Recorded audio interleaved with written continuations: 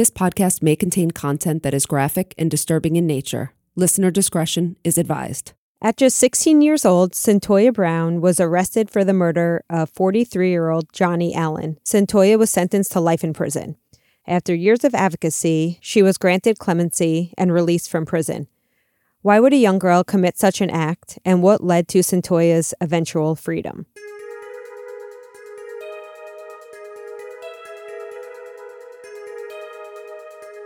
This is episode 16, The Cyntoia Brown Story.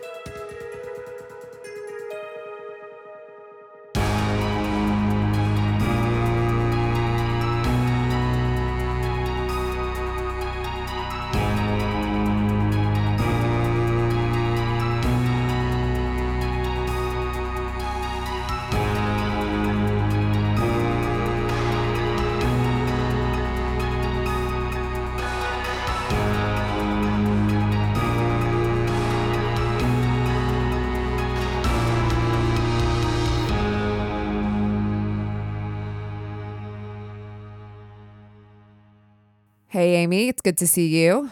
Hi, Megan. Welcome back, everyone, to Women in Crime. I'm looking at Amy. I'm looking at her through Zoom. So forgive us again if the audio is just a tiny bit different, but we're definitely doing our best to get you good quality here. So I have my kids locked in the basement, so we should be fine. Amy has to record from her closet, so she's literally hiding in her bedroom closet from everyone just to get this done. So, Amy, you want to announce some of our patrons, our new patrons? Sure. I first want to say a big thank you to Angel from Illinois. Thank you, Angel.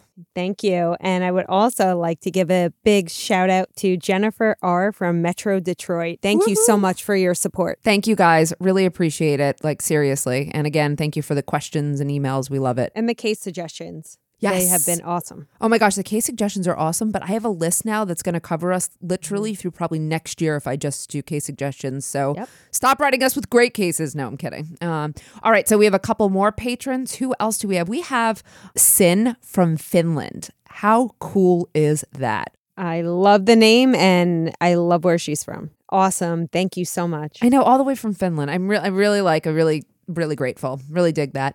And we have two more patrons who have questions. So this one, shout out to Steph from Ontario. Thank you, Steph. Thank you, Steph.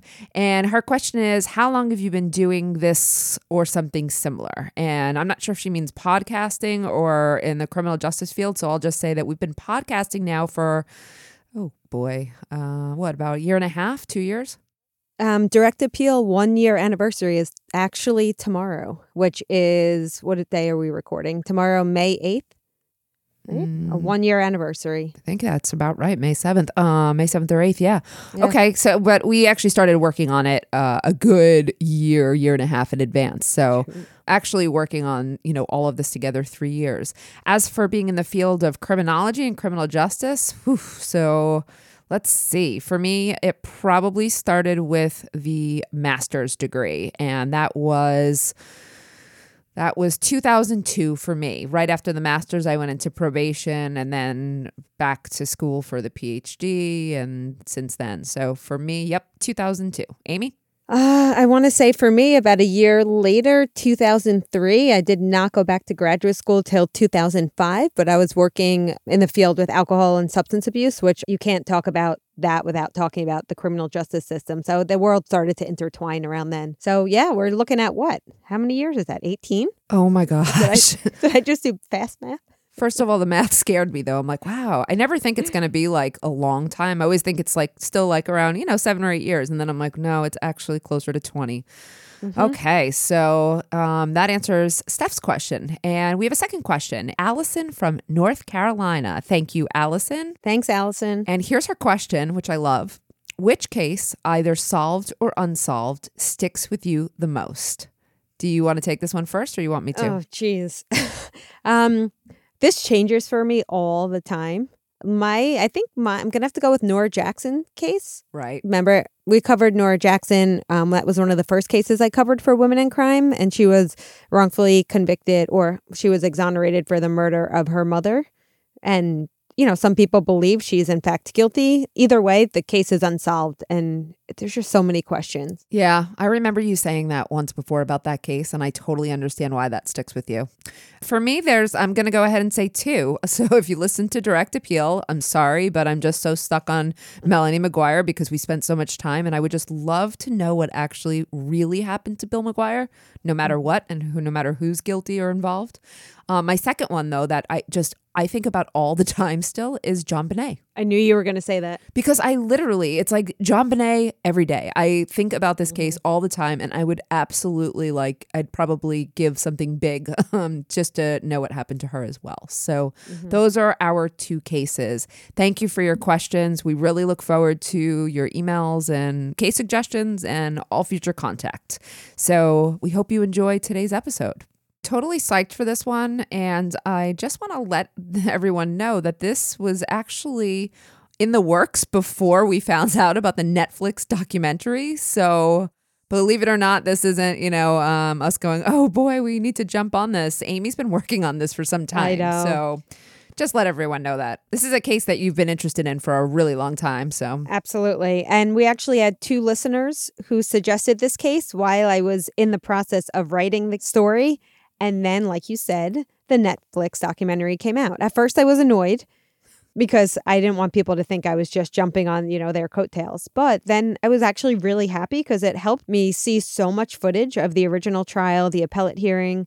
It helped me put faces to names. So it was actually really good. That's awesome. And it was really good to see Cyntoia herself because obviously we know you can't judge people by their reactions or their affect, but it was very powerful. Did you see the documentary? I purposely didn't watch it yet because I wanted to wait for this episode, and I don't know everything, and I wanted to learn about it here.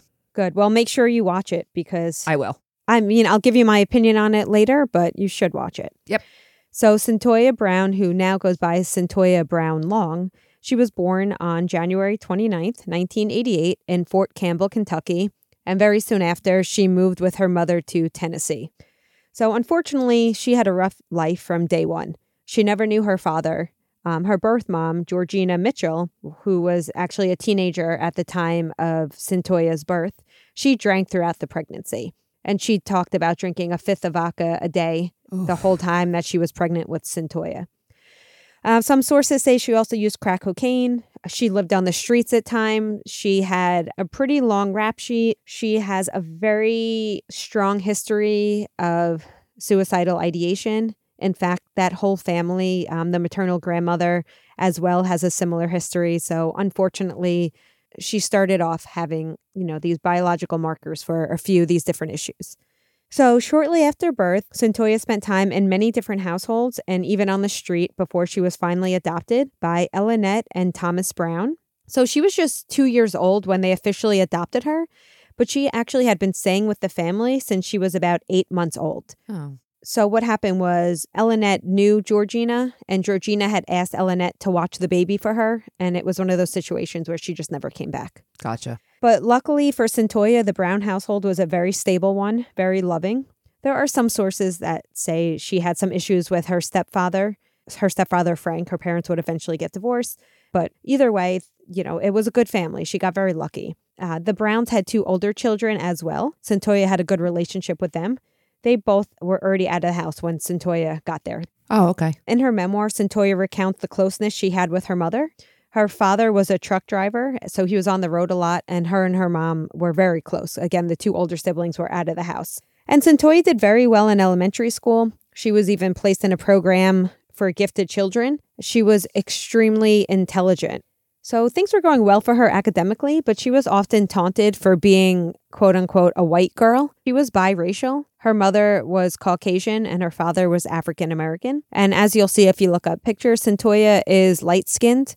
And her 2 adoptive parents had much darker skin than she did, and children were not very nice about that. Okay.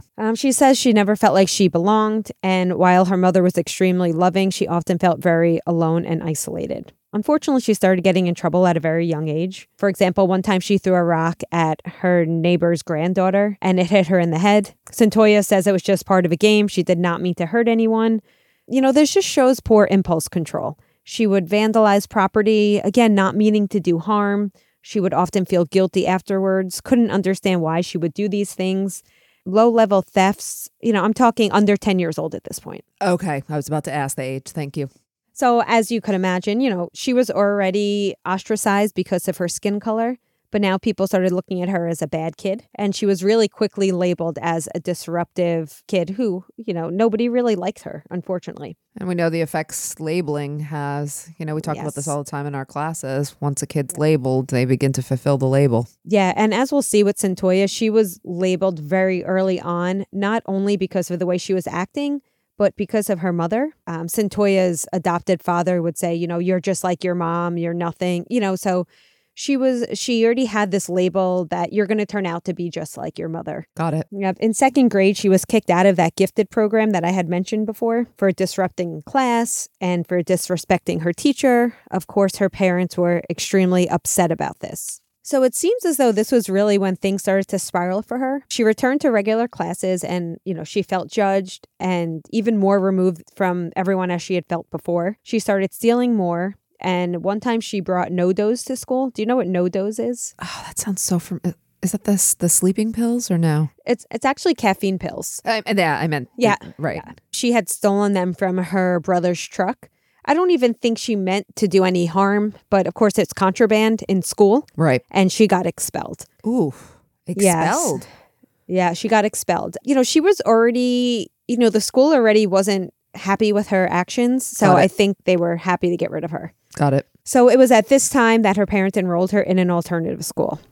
So as it often does, this experience did the opposite of what its intent was. Instead of turning her life around, she started hanging out with kids who did far worse things than she had ever done. Oh, I see. Okay. Gotcha. So now we get into differential association theory. Our students love this one, right? Yep.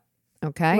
Little bit of social learning theory. She's around other people learning certain behaviors, and she's very young at this point. While she's at this alternative school, she gets arrested for assault after getting to a fight with one of her friend's mothers. She was sent to a juvenile facility. She was ordered to undergo a psych evaluation. So she was also sent to a psych facility for juveniles. Oof. And unfortunately, she also made some new friends and picked up some new skills at this facility as well.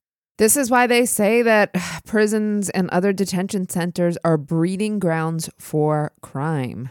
Yep. Especially when you're putting kids when they're, 10, 11, 12 years old. So when she was released, they tried to put her back into middle school. But at this point, she doesn't belong. She's placed in a behavior modification program. We know what those can do. She was with children who suffered from mental and developmental delays. So let's go right back to labeling. She didn't feel like she belonged.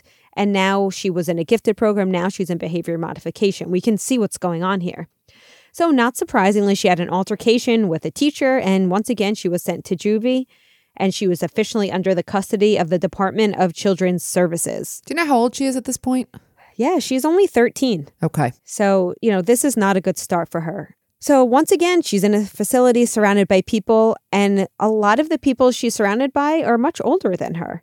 And she's a baby. She's 13 years old and she's with 17, even 18-year-olds. Much higher security, lots of fights. She tried to escape several times. Every time she escaped, she got caught, sent back. All right. So after 2 years in custody, she was finally released back to her family. Except when she gets home, she is told that her father left. Okay. And so it's just her and her mother is what you're saying at that point? Actually, I think she would have preferred that. There was a new man in the picture. Oh. So her mother had a new boyfriend named Frank. And she did not get along with him.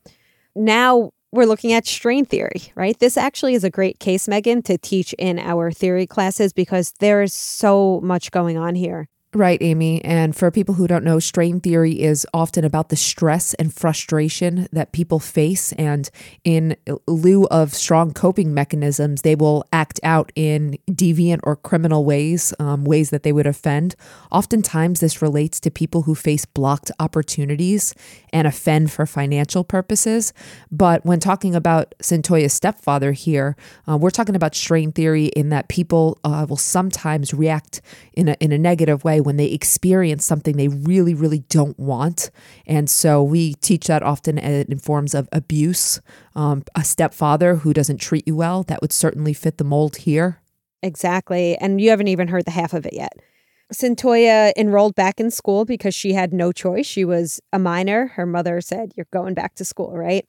It did not take long for her to stop going, and she started hanging out with some older kids that she had met when she was away, and they pretty much spent every day getting high. So she would pretend she's going to school, and instead of going to school, she would just go smoke the whole day. And of course, her mom eventually found out, and she was not very happy. Right. Of course, her mom said, "You can't do this." And she said, "Okay, well, then I'm going to leave." And she ran away from home. Okay, so at this time, she's about 15 years old, and she runs away to stay with some of her friends that she had met who are in their 20s. They started just smoking weed every day, some petty theft. It quickly escalated into selling crack. Over the course of a year or so, she would go home, run away and start selling drugs, and then she would go home again and leave, and it would go back and forth. And this isn't surprising because she was a child. She would get scared when she was living life on the streets. She loved her mother. She would go home to her mom. She would feel safe. But unfortunately, the streets kept calling her back.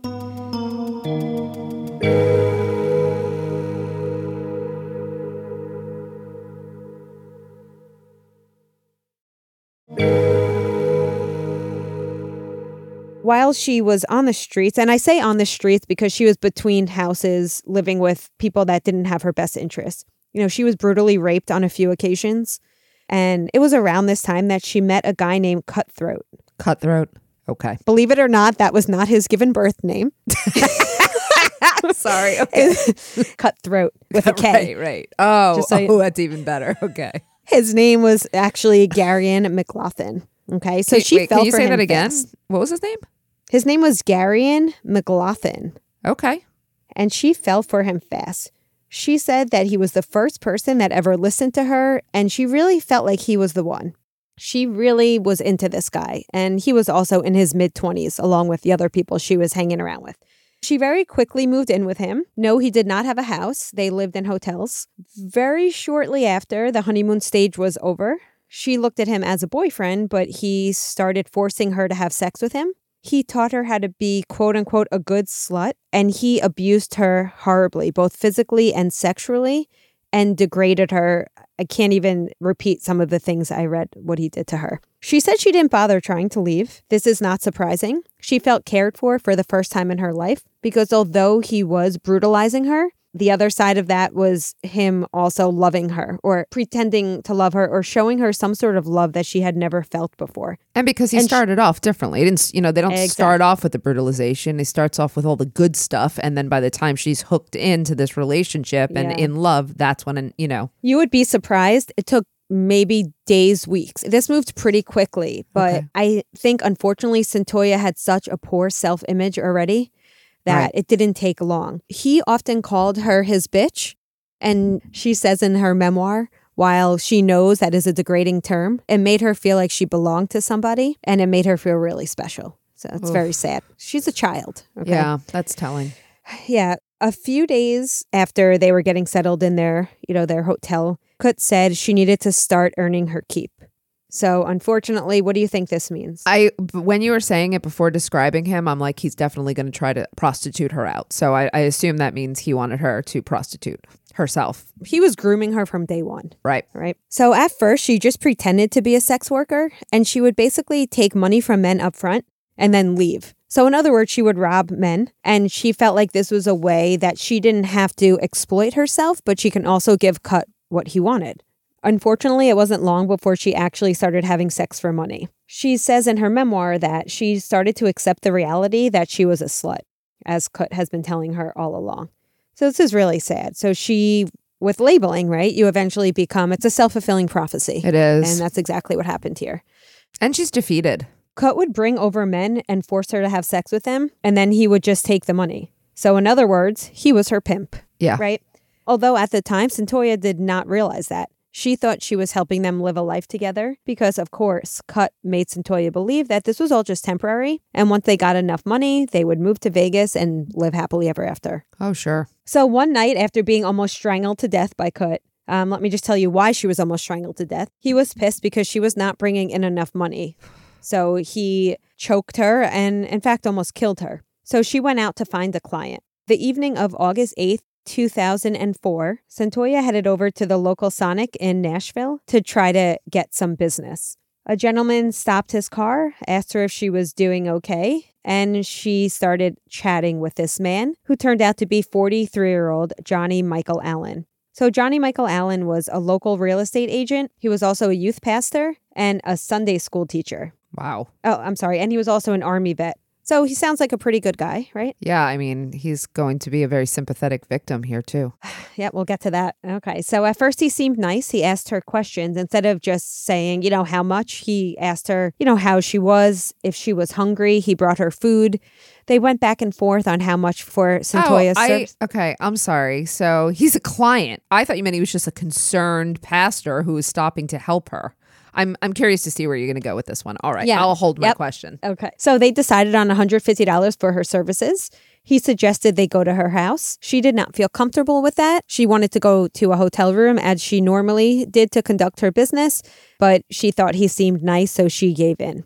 They ate their Sonic. They went to his home. He showed her around the house, making sure to stop to show her his gun collection, which included 2 shotguns and a handgun. She said she started to feel nervous. I think she realized nobody knew where she was. Okay. And she was at this random person's house, and he has this gun collection, and she thought he was acting strange. So she asked if she could watch TV and relax a little. She claims it's because she wanted to be closer to the door, which was downstairs by the television set. Okay. She said he talked a lot about his guns and about how important he was in the community. She asked if she could take a shower, and when she got out of the shower, he was in bed waiting for her naked. So obviously she was there for a reason, and she knew that, but she did not feel comfortable. So she said she wanted to take a little nap, and she pretended that she was sleeping, of course, to avoid having sex with him at that moment. According to Cyntoia, at this point, he grabbed her very hard between the legs and kept bothering her, and then he turned, seemingly reaching for something.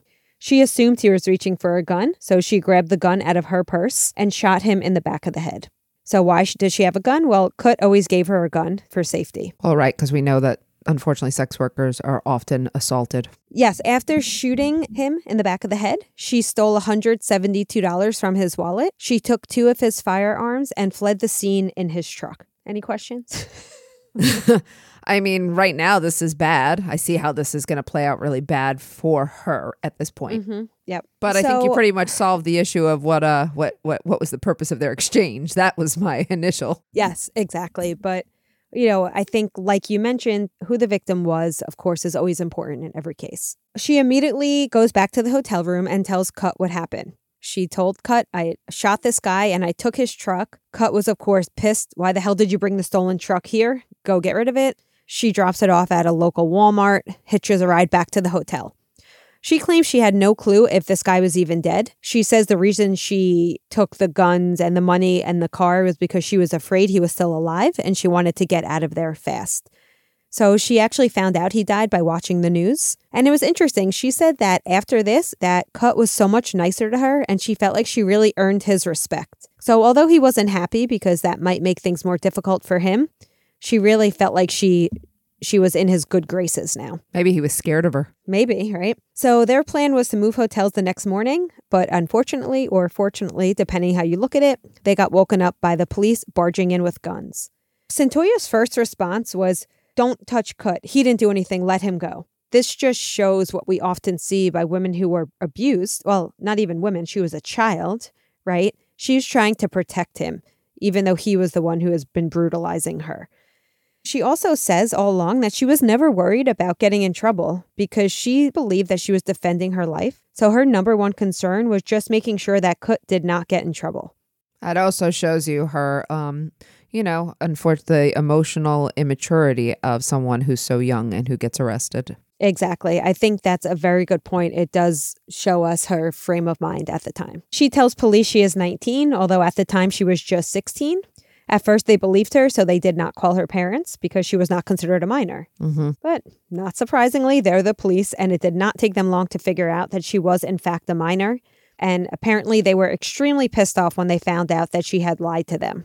So they take her in for an interrogation. And one of my favorite things about this case is there's footage of everything. Oh. You can see footage of the interrogation. There was actually a documentary filmmaker who started following Cyntoia's case very early on. We'll talk about that later on, but I just want to urge everyone to look up some of this stuff. Amy, sorry, before you go on, when she was taken into the interrogation room, did they know her age? Was she taken in, or I guess my question is, was she taken in alone and did they question her? Okay, yeah. So she waived her Miranda rights. Remember, she was only 16. She was very tired. This was about 3 a.m. and she was high.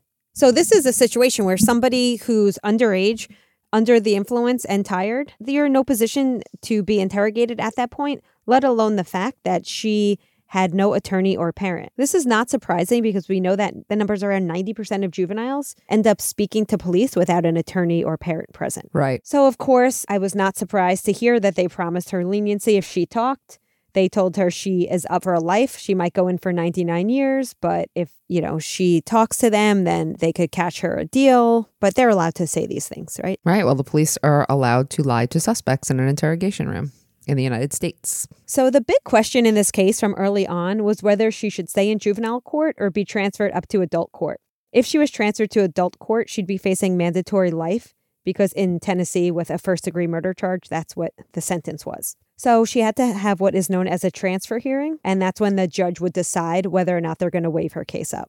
In preparation for the hearing, she actually met her birth mom for the first time. Wow. Which I thought was pretty interesting. Yeah. Any idea why her birth mom was even included here? I would imagine it's because they're trying to make a case to keep her in juvenile court and her situation, her background being so bad that it would kind of mitigate her responsibility and keep her there. Yep, 100% right. So they had called on her birth mom to testify as to her own issues to show this biological link and also to testify to the fact that she drank every day during pregnancy.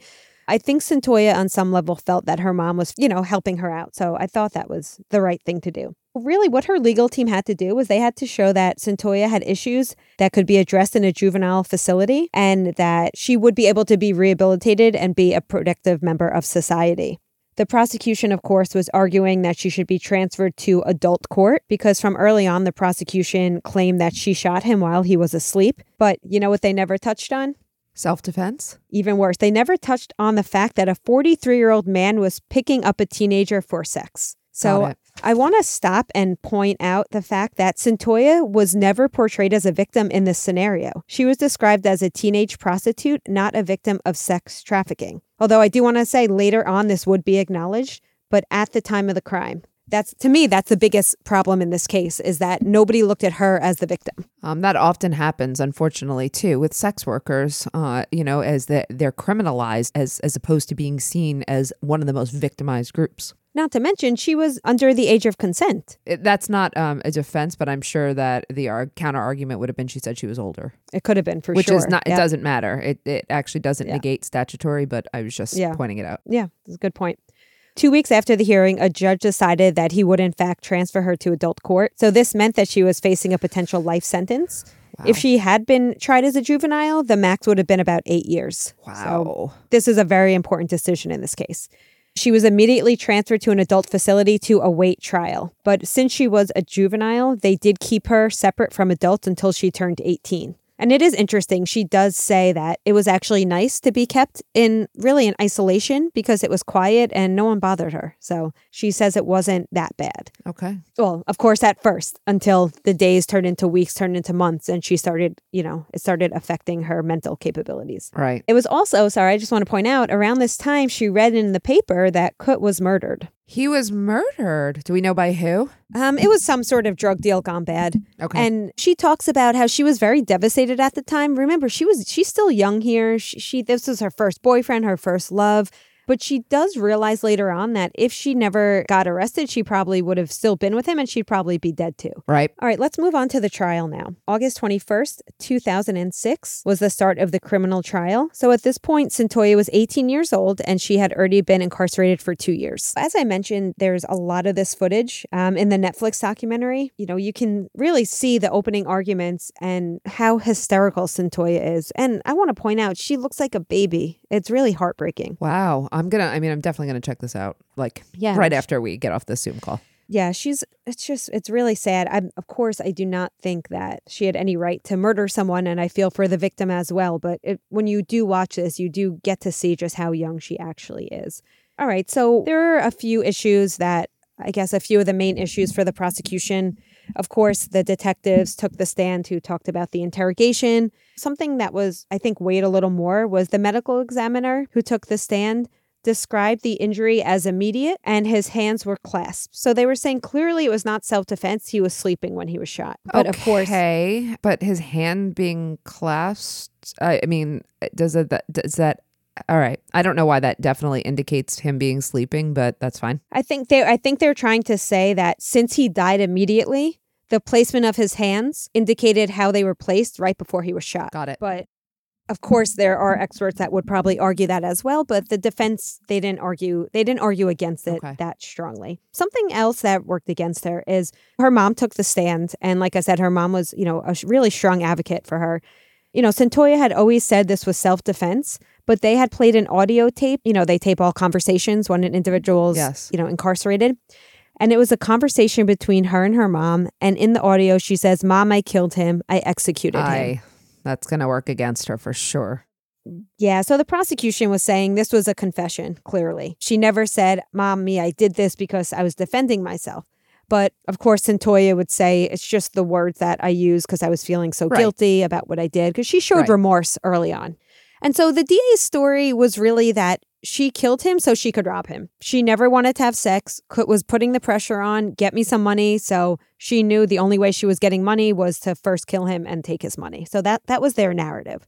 The defense consisted mostly of people offering some sort of explanation for why she turned out the way she did. So one doctor said that he believed she had borderline personality disorder. Others talked about her mother and fetal alcohol syndrome. Cyntoia, not surprisingly, was advised not to take the stand, other than the fact that she was very young and also she was impulsive and displayed impulsive behavior at times. I think it's also the fact that she initially lied to the police. Okay. So it doesn't look good for her that, she doesn't have a good track record early on with being honest. I was surprised. It was a very short trial. It was only 5 days. Is that short it for a murder is, trial? But you know what? We deal with the atypical trials that go on for 2 months, and that's not really as normal either. Yeah. For this type, you know what? Actually, for this type of case, no, I would say probably 2 weeks is more normal or more typical. Yeah, that's what I was thinking too. And the jury only deliberated for 6 hours. But also, they didn't have a lot of witnesses, so it always depends on the number of witnesses. And the jury deliberating for 6 hours seems short to me. I've heard of deliberations on murder trials that lasted for 60 minutes, and I'm shocked when I hear that. And I think 6 hours is also short. Yeah, I agree.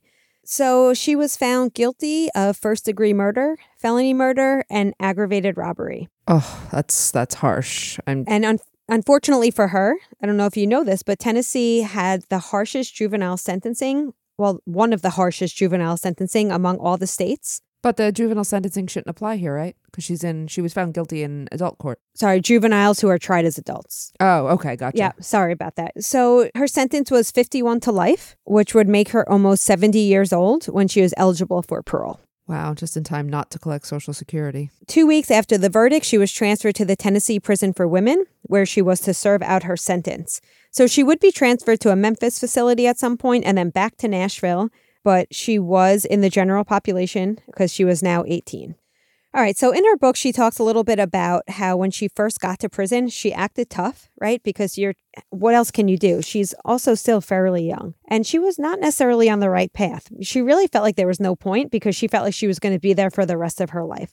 I think she was very fortunate that she had a lawyer who was also a friend to her and sat her down one day and said, if you ever want a chance at a normal life, you need to pretty much get your shit together. Turn this stuff around. Cyntoia says that really stuck with her, and she only started hanging out with people who were doing the right thing. Oh, that's good. So any of her friends who were, doing drugs and, other illegal activity in prison, she kind of dropped them. She only started hanging around with people who were taking classes. Okay, good. And she's getting sober now. So, that's a good thing. Yep. She also took every opportunity that was offered to her. So let me just tell you what she did while she was incarcerated. I don't want to give away when she gets out, but obviously we know she gets out because I said it in the intro. But while she's in there, she earns her GED. She actually earned her GED in jail. She enrolled in a college program through Lipscomb University, which is actually a Christian school in Tennessee. She actually took all Inside Out classes, which is pretty cool. Inside Out classes. Amy teaches Inside Out. Yes. Can you just tell people what Inside Out is real quick? Yeah, sure. So I'm a trained Inside Out instructor. So basically that's when you take students from campus with you to students who are incarcerated and you have combined classes. They are amazing. And actually, as Cyntoia talks about it, she said she really felt seen. She didn't feel judged. That's what's so beautiful about these classes is for a moment, I think the incarcerated students feel normal. Yeah. Because they're with their peers. Yep. Right. So she finished 2 bachelor's degrees. She was very focused on her studies. She enrolled in a culinary arts program. She mentored at-risk youths. She even took part in a puppy training program. Oh, that's so great. Oh my gosh. Yes. She really did a lot. Okay. Yeah. I don't want to paint it all rosy here because she did have trouble while incarcerated.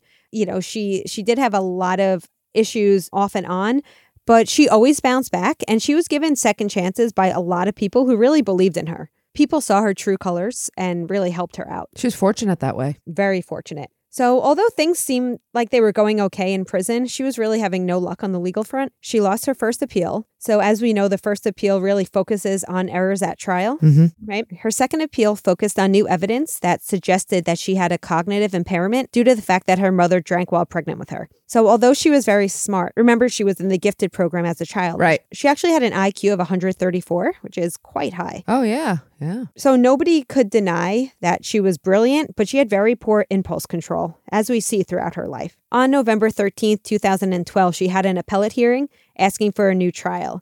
So this hearing focused on fetal alcohol spectrum disorder, which, affects your responses and lowers impulse control. And her legal team claimed that she did not act the way someone with such a high intelligence would act. They said her functional abilities were equivalent to a person with mild retardation. Wow. Not my word, their word. Got it. Obviously, that is a horrible term that is no longer used, but at the time, it was still being used. Understood. They really focus on this discrepancy between her behavior and her IQ. Her lawyers also brought up a recent case of Miller versus Alabama. Oh, yeah. I know that case. I teach it in I was going to say, Megan, do you know that case? It's a big one. Yep. Teach it in my classes. So Miller versus Alabama in 2012. This was a Supreme Court case that says you cannot sentence a juvenile indefinitely to life without parole. In other words, there has to be some sort of individualized sentencing hearing, which is such a huge case, right? But you know what Tennessee prosecutors said? Well, they said, Brown was not technically given a life without parole sentence because she would be eligible for parole after 51 years. So they found that loophole. I was going to say that too. I figured that was coming. Yep. She was really out of options here. So her case started, very lucky for her, her case started sparking public interest. So in 2011, there was a documentary called Me Facing Life. Have you seen that one? No. It was PBS? Okay. So this was actually made by the same director as the Netflix documentary. And it showed her case and it caught people's attention. She started receiving tons of letters offering support and friendship. And actually one of those letters, this is a side note here, one of those letters was from Jamie Long, a local musician who is now her husband. Oh, wow. Yeah. Basically, he wrote her and said, quote, God told me to tell you that you're getting out of prison. And then eventually he flew from Texas to Tennessee to visit her. And, eventually they fall in love. But before we get to the good stuff, let's go back to, what is going on here. So Cyntoia and her legal team were busy strategizing. So her last federal appeal had been denied. She was really out of options. Any idea what her only hope was? Clemency. Yes. Okay. Exactly. I was going to say clemency, a pardon. I don't know. Okay. Yep. Her only hope was to be granted clemency by the governor. So her legal team would ask if her sentence could be commuted to second-degree murder. And with time served, she would be free. So yes, she would be a convicted murderer still, but at least she would be home. Her chances were not great because they found that less than 1% of clemency petitions were granted in Tennessee during the prior decade. Yeah. Okay, so remember I was saying at the time of her sentencing, Brown was labeled a teenage prostitute? Yes. Well, perception had finally changed in November 2017. In Tennessee, anyone who is 18 or younger cannot be charged with prostitution. They're simply too young to consent. Agreed. Yes. Instead, Tennessee law rightfully defines any minor who performs a commercial sex act as a victim of sex trafficking. Absolutely agreed. Finally. So some say this change was actually partially inspired by Cyntoia's story. I mean, the Me Too movement was also gaining momentum around here. So I think there was just like a lot of things going on that might have, helped move that forward. During this time, between the new Tennessee law and Cyntoia's documentary, the local news station aired her story, and it quickly went viral. I don't know if you recall this. I somewhat recall. Yes. Hashtag Free Cyntoia Brown. Yes. Had over like 2 million reshares. Kim Kardashian, Rihanna, T.I., Snoop Dogg, LeBron James. All of these famous people started tweeting for clemency for Cyntoia. Yeah, I remember this. Okay. Yep. And so this is really, I think what happened was, again, Black Lives Matter and Me Too movement. This was just such a strong example of how the criminal justice system punished people of color who were in fact victims themselves. So I think that's why it stirred up so much support. It's like the perfect storm for it. Exactly. I even wrote Perfect Storm. Aw. Twins. Okay. Her legal team started heavily pursuing the governor, Bill Haslam, at this time, and they filed a petition for her clemency. Tons of people vouched for her and wrote letters all over the national media. I don't know if you recall, Megan, but, GMA, Today Show, Inside Edition. I do remember the media all over storm it. here, yeah. Just to give some information about clemency, before the governor will take any action, he had asked for the opinion of the parole board. So her legal team started prepping to go before them. And Cyntoia essentially had to plead for her life to the parole board. The main purpose was really for them to show that she had been rehabilitated since her initial arrest and that she would no longer be a threat to society and, in fact, would be a productive member of society. Okay. And again, they were asking for her sentence to be commuted to second-degree murder. May 23rd, 2018 was the parole hearing and Cyntoia's last plea for freedom after 12 years incarcerated. The hearing was videotaped. Again, you can see it if you look it up. The panel, interestingly, or maybe not interestingly, but the panel was mostly white men and 2 white women. Many people testified, speaking mostly about her transformation over the years. She also spoke and showed remorse, asked for mercy, very heartfelt. The victim's friend and the original detective on the case, of course, spoke as well. As we know at parole hearings, of course, the victim has to have a voice, right? Cyntoia's birth mom was there as well. I'm actually wearing a shirt that said "Good Vibes Only," which I thought was cute. That is really cute. Question, Yeah. Was her adoptive mother also present at all these hearings? And Yes. Okay. Yep. She was her strongest advocate. She, Okay. went to visit her every week. And yep. Okay. And her older sister, Missy, as well, was a very strong advocate. Okay. So what happens? The board ended up divided. So 2 recommended that the request be granted. 2 full out denied it, and 2 recommended that her sentence be lowered to 25 years, which would mean that she would still have another 11 years to serve. Ooh, what happens when they're divided like that? I should know this offhand, but I don't. Yeah, well, there are state differences, so don't be so hard on yourself. Thank you. So basically in Tennessee, the governor's just asking for their input, but he could do whatever he wants. Oh, right. Okay. They was just so consulting. it's just advisory. Got it. Strictly. Yeah. Of course. So she waited anxiously. Again, this was in May 2018. It wasn't until his last day in office on June 7th, 2019, that the governor made his final decision. He called in the legal team for a private meeting and said he will commute her sentence to 15 years. Wow. So this would mean that she had only 7 more months to serve, and the majority of those 7 months would be served in a transitional part of the prison. Wow. And and also she would be on parole for 10 years. That makes sense. Yep. So yeah, this was huge. Huge. Her and Jamie actually got married over the phone shortly after they got the news, which is very cute. And you want to hear something so romantic? Jamie had already moved to Nashville. Remember, he lived in Texas. Oh. He moved there just in anticipation of this happening. He had such a strong faith in God and really believed that this was going to work. So he uprooted his life and moved there believing that she was going to be coming home. Sounds like true love to me. Right? I wish I was that optimistic. So does Alan. Right? I know. So on August 7th, 2019, after serving 15 years, 31-year-old Cyntoia Brown, or now Cyntoia Brown Long, walked free. And she will be on parole until the year 2029. So I know this was a long episode. I am almost done. I just want to give you a quick update Okay. about where is Centoya now. Okay. Okay, so Centoya lives in Nashville with her husband, Jamie. Since her release, she has gone on a national speaking tour, and she says she's contemplating law school and would like to start a family. She's super young still, so she has a whole life ahead of I her. was just thinking that. So as I mentioned a lot of times during this episode, I mentioned Centoya's memoir. So since being released from prison, she published the book called Free Centoya, My Search for Redemption in the American Prison System. So the memoirs mostly features writing that she put together while she was incarcerated. And it really shows the experiences of a young person who is essentially being brought up in America's prison system for over a decade. It is brutally honest. She talks about the good, the bad, the ugly. She does not sugarcoat things. And I found that I really respected that because, of course, she wants people to see her in a certain light, but she holds nothing back. Does she talk about her crime as well? And I just want to ask, does she still maintain the same story that she felt that he was going to pull a gun on her or so? She felt in danger. Mm-hmm. Okay. Yeah, she actually, surprisingly, the crime has such a small part of the book. It's very interesting. The book, I'd say the crime is like 5 pages of a 300-page book. I just wondered if she still maintained her story. Yep. Okay, Yep. She glosses over it, but yes. So she's now really committed to exposing the injustices in the system, and she is committed to working, to help others. Mm-hmm. So this Netflix documentary, well, did you know that Centoya did not even know about it? Netflix did not work with her on it. How is that possible? Did they want to, or I don't get it.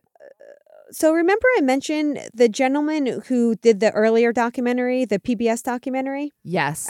So he had old footage. He sold it and to Netflix. And he pretty much made a deal. He made a deal with Netflix.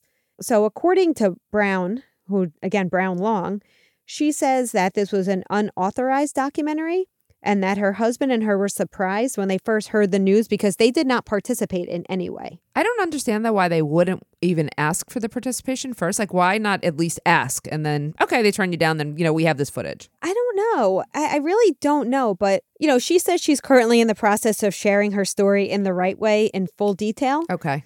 And, she does say, quote, that she prays that this film highlights things wrong in our justice system. But I did have nothing to do with this documentary. Okay. Well, I don't want to ruin the documentary for you, but I think she might be disappointed with the documentary. Okay, got it.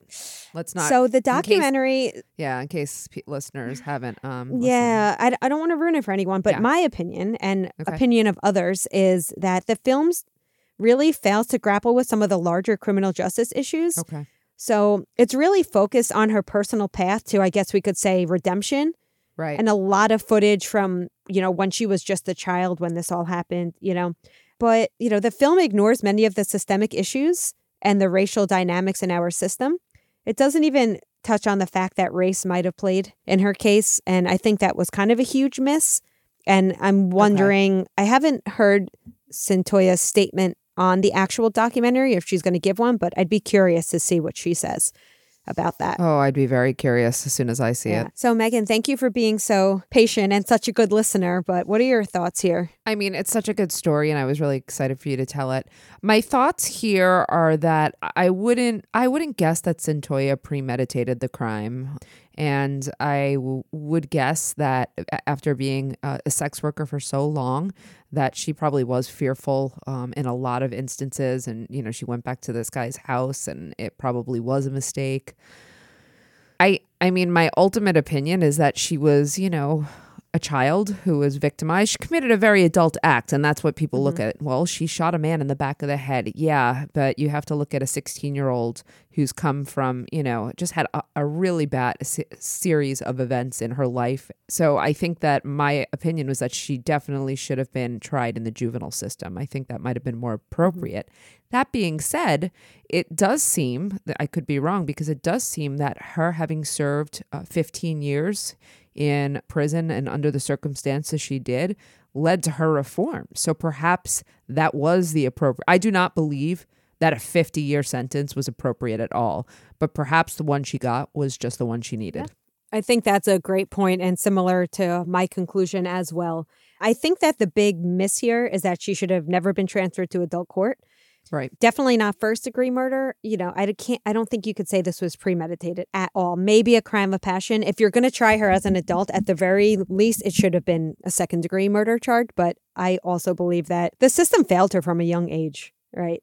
And it just kept failing. Yeah, her. there's systemic failure that we see. Yeah. And also it's one thing I appreciated is the changes that happened to treat, children who become, forced sort of sex workers, to treat them as victims. I was really glad to hear that. That's a really positive change in the system. Yeah. I wish it was the case, across the entire system, but it feels like we're moving in that direction. I agree. And I think probably Cyntoia would feel that this wasn't in vain because so much good has come out of this on a policy level. And she does, now do a lot of work for criminal justice reform. So I think she would feel the same way. And I think it's also important to think, when we talk about juveniles who commit crimes and whether or not they should be transferred up, it's really, you need to look at the circumstances, and no one ever really spent time looking at why she was in the situation she was in. And again, the fact that she was also a victim. Well, we look forward to seeing what Cyntoia does with her future. Yes. Hopefully she's paving the way for some more positive change. Thank you so much for this case today, Amy. Thank you, Megan. Thank you guys for listening.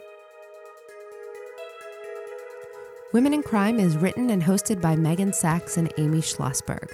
Our producer and editor is James Varga. Our music is composed by Desert Media. If you enjoy the show, you can get access to ad-free episodes, exclusive AMAs, and other bonus content for a small monthly contribution through Patreon. To find out more, visit patreon.com/womenincrime.